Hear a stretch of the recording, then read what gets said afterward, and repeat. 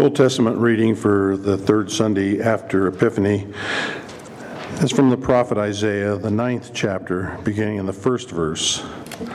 There will be no gloom for her who was in anguish. In the former time he brought into contempt the land of Zebulun and the land of Naphtali.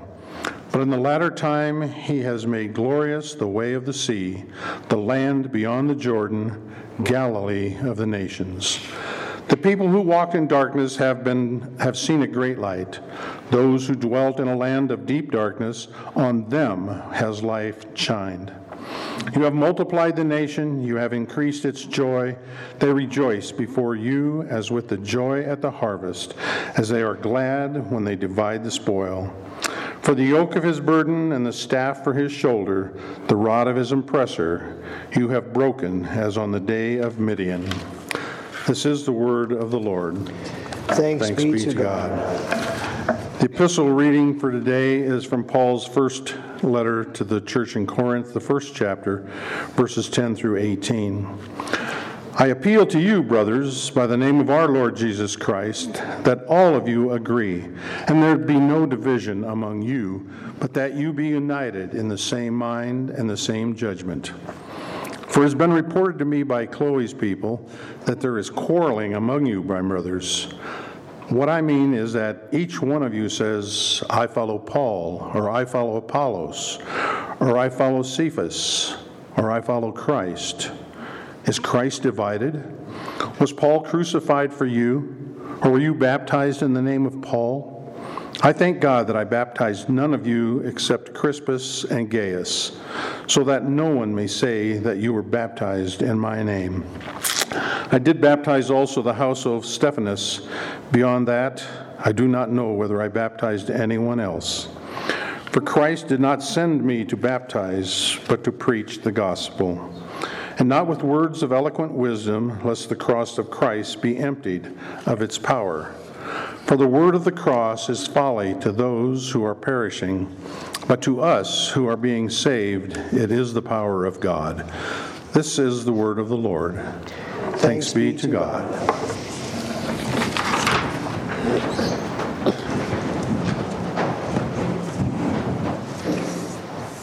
The Holy Gospel according to St. Matthew, the 4th chapter.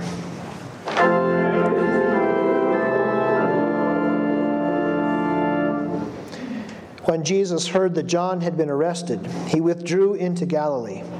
And leaving Nazareth, he went and lived in Capernaum by the sea, in the territory of Zebulun and Naphtali, so that what was spoken by the prophet Isaiah might be fulfilled. The land of Zebulun and the land of Naphtali, the way of the sea, beyond the Jordan, Galilee of the Gentiles. The people dwelling in darkness have seen a great light. And for those dwelling in the region and shadow of death, on them a light has dawned. From that time Jesus began to preach, saying, Repent, for the kingdom of heaven is at hand. While walking by the Sea of Galilee, he saw two brothers, Simon, who is called Peter, and Andrew his brother, casting a net into the sea, for they were fishermen. And he said to them, Follow me, and I will make you fishers of men. Immediately they left their nets and followed him. And going on from there, he saw two other brothers, James the son of Zebedee and John his brother, in the boat with Zebedee their father, mending their nets. And he called them. Immediately they left the boat and their father and followed him. And he went throughout all Galilee, teaching in their synagogues and proclaiming the gospel of the kingdom and healing every disease and every affliction among the people. So his fame spread throughout all Syria, and they brought him all the sick, those afflicted with various diseases and pains, those oppressed by demons, epileptics and paralytics, and he healed them. And great crowds followed him from Galilee and the Decapolis, and from Jerusalem and Judea, and from beyond the Jordan. This is the gospel of the Lord.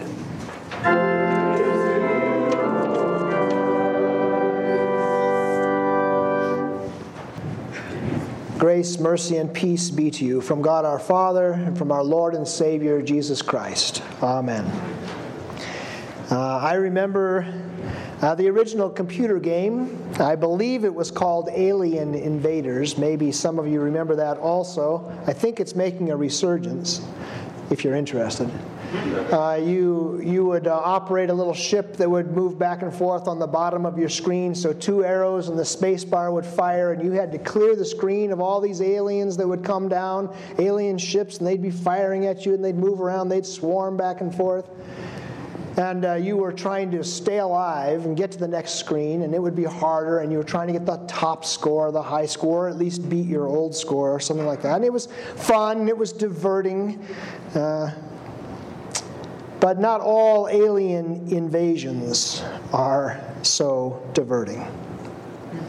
The recent incursion by Russia, we've talked about it before, but it just is the great example. That's not been fun and diverting for the Ukrainians.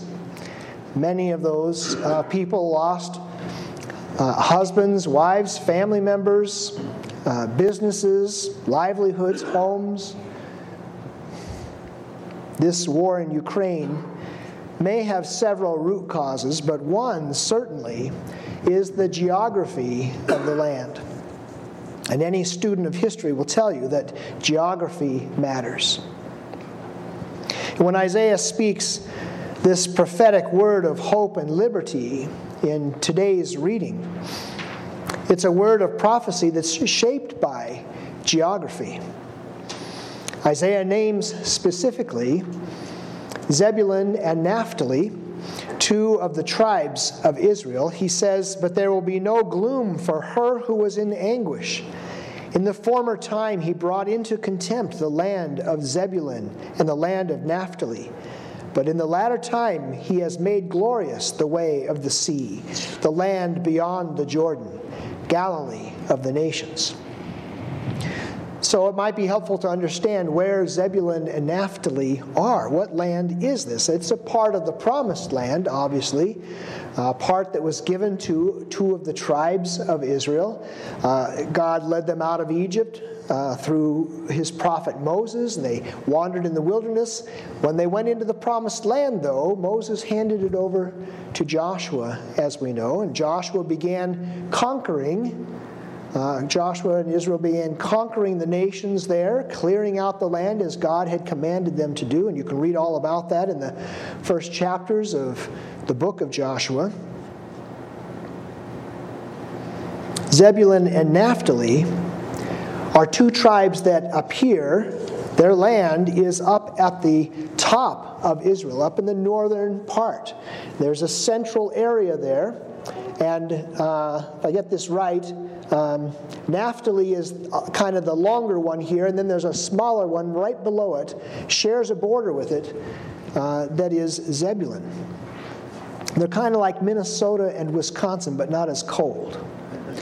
They are northern states up there, sharing that border, and so, being border states like that, they are vulnerable to alien invasion. And obviously, I'm not talking about outer space there, but outsiders, foreign invaders, conquering armies that would come into Israel or even through Israel.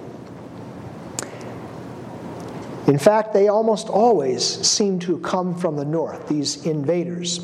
And the Sea of Galilee and the Jordan River form one border here of Israel that would maybe be harder for invading armies to cross.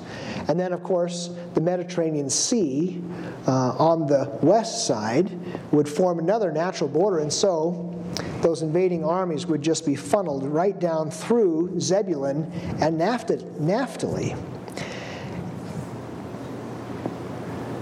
At the time of Isaiah's prophecy, alien invaders known as Assyrians are already in the process of conquering Naphtali and Zebulun.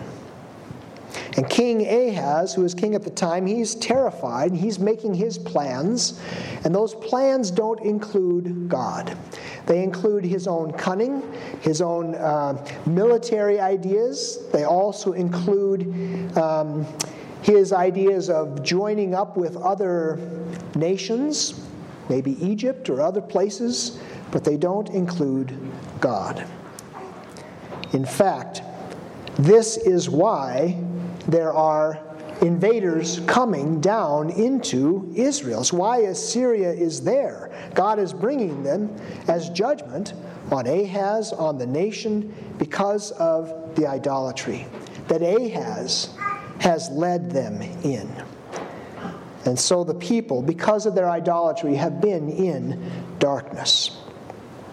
And within just a few years, the entire northern kingdom of Israel will be overrun, and the remaining southern kingdom of Judah will be brought to its knees before God miraculously intervenes. Isaiah is right to point to Zebulun and Naphtali as two of the tribes that show the contempt that God has right now for Israel. They were constantly conquered people. They were burdened and beaten and battered. They were a land of darkness and shadow. They were in such a bad spot that just a few verses before this, Isaiah called them a land that had no dawn, that suffers gloom and anguish.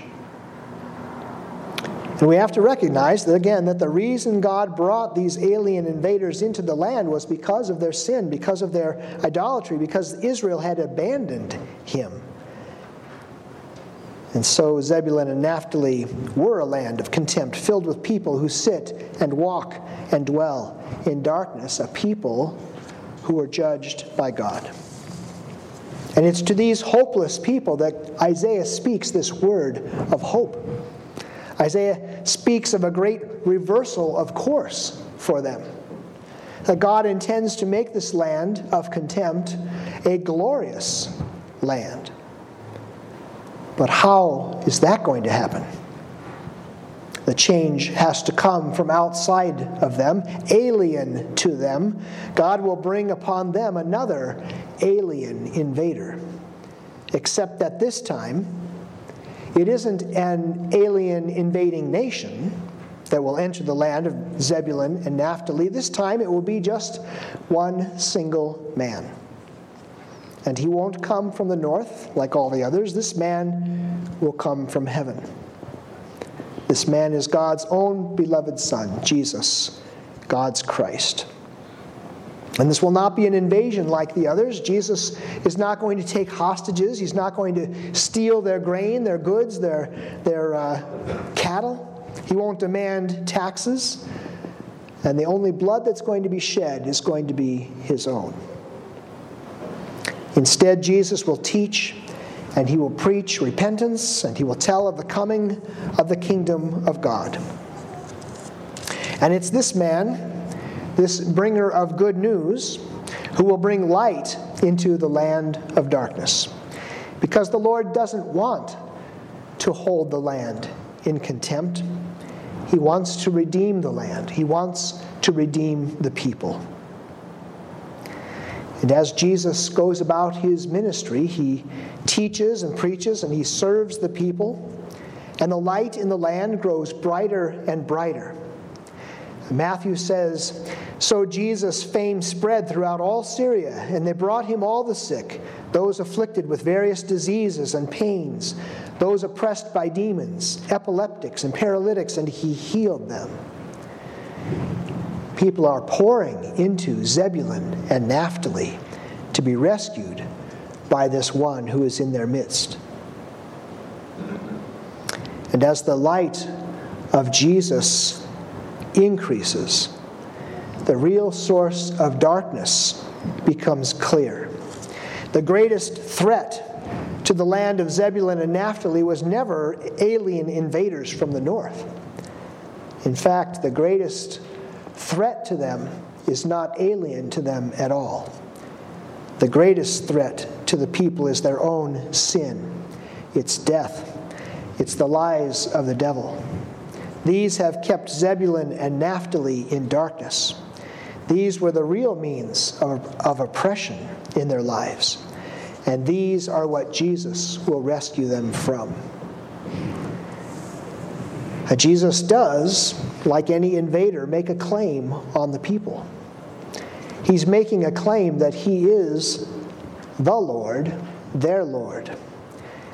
But they will not be won over by threats, because his kingdom is a kingdom of grace. They will not be won over by fear, because his is a kingdom of love.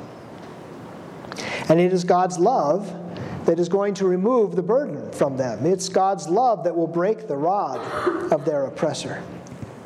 It's God's love that will send Jesus to the south, out of Zebulun and Naphtali, to the city of Jerusalem, in order to die on the cross. And when Jesus dies, Zebulun and Naphtali will be in darkness once again, as all of Israel was in darkness that day, a darkness that covers the land as he hangs on the cross for them. But this darkness is not going to last. This darkness will disperse, and in 3 days it will give way forever to the light of the resurrected Son of God. And from there, the light that first shone in Galilee among the people of Zebulun and Naphtali, that light is invading the entire world. Paul writes that the word of the cross is folly to those who are perishing, but to us who are being saved, it is the power of God. You and I don't share the geographical commonalities with Zebulun and Naphtali. We who live in North America, in the interior of the continent, in Colorado, or even in the interior of Colorado in Denver, we're not likely to experience the onslaught of foreign invaders. But the darkness that overshadowed Zebulun and Naphtali doesn't care about geography, because it isn't an alien darkness. It's not a darkness that's outside of us. Our darkness is our own sinful flesh. And for that darkness, Isaiah's words are for us today. To look to Zebulun, to look to Naphtali for hope, because there a great light has shone. And that light is Jesus Christ. His teaching, the healing, his death, his resurrection. It's a ministry to all people, in all places, for all time. And this light is for you and me as well. It invades our lives. The salvation first seen in Galilee comes to you now, today, because Jesus Christ is here for you. He drives away the darkness. He forgives your sins. He casts out the devil and destroys his power. He promises to raise you again from the dead. He brings light to dispel this darkness, and he gives to you eternal life, unending joy. Jesus Christ is the alien invasion that we all need. His is a glorious invasion of grace. The land of Zebulun and the land of Naphtali, the way of the sea, beyond the Jordan, Galilee of the Gentiles, the people dwelling in darkness have seen a great light. And for those dwelling in the region and shadow of death, on them a light has dawned. For your great love for us, O Lord, for your forgiveness for our sins, for casting your light into our darkness, we praise you, O God. Amen.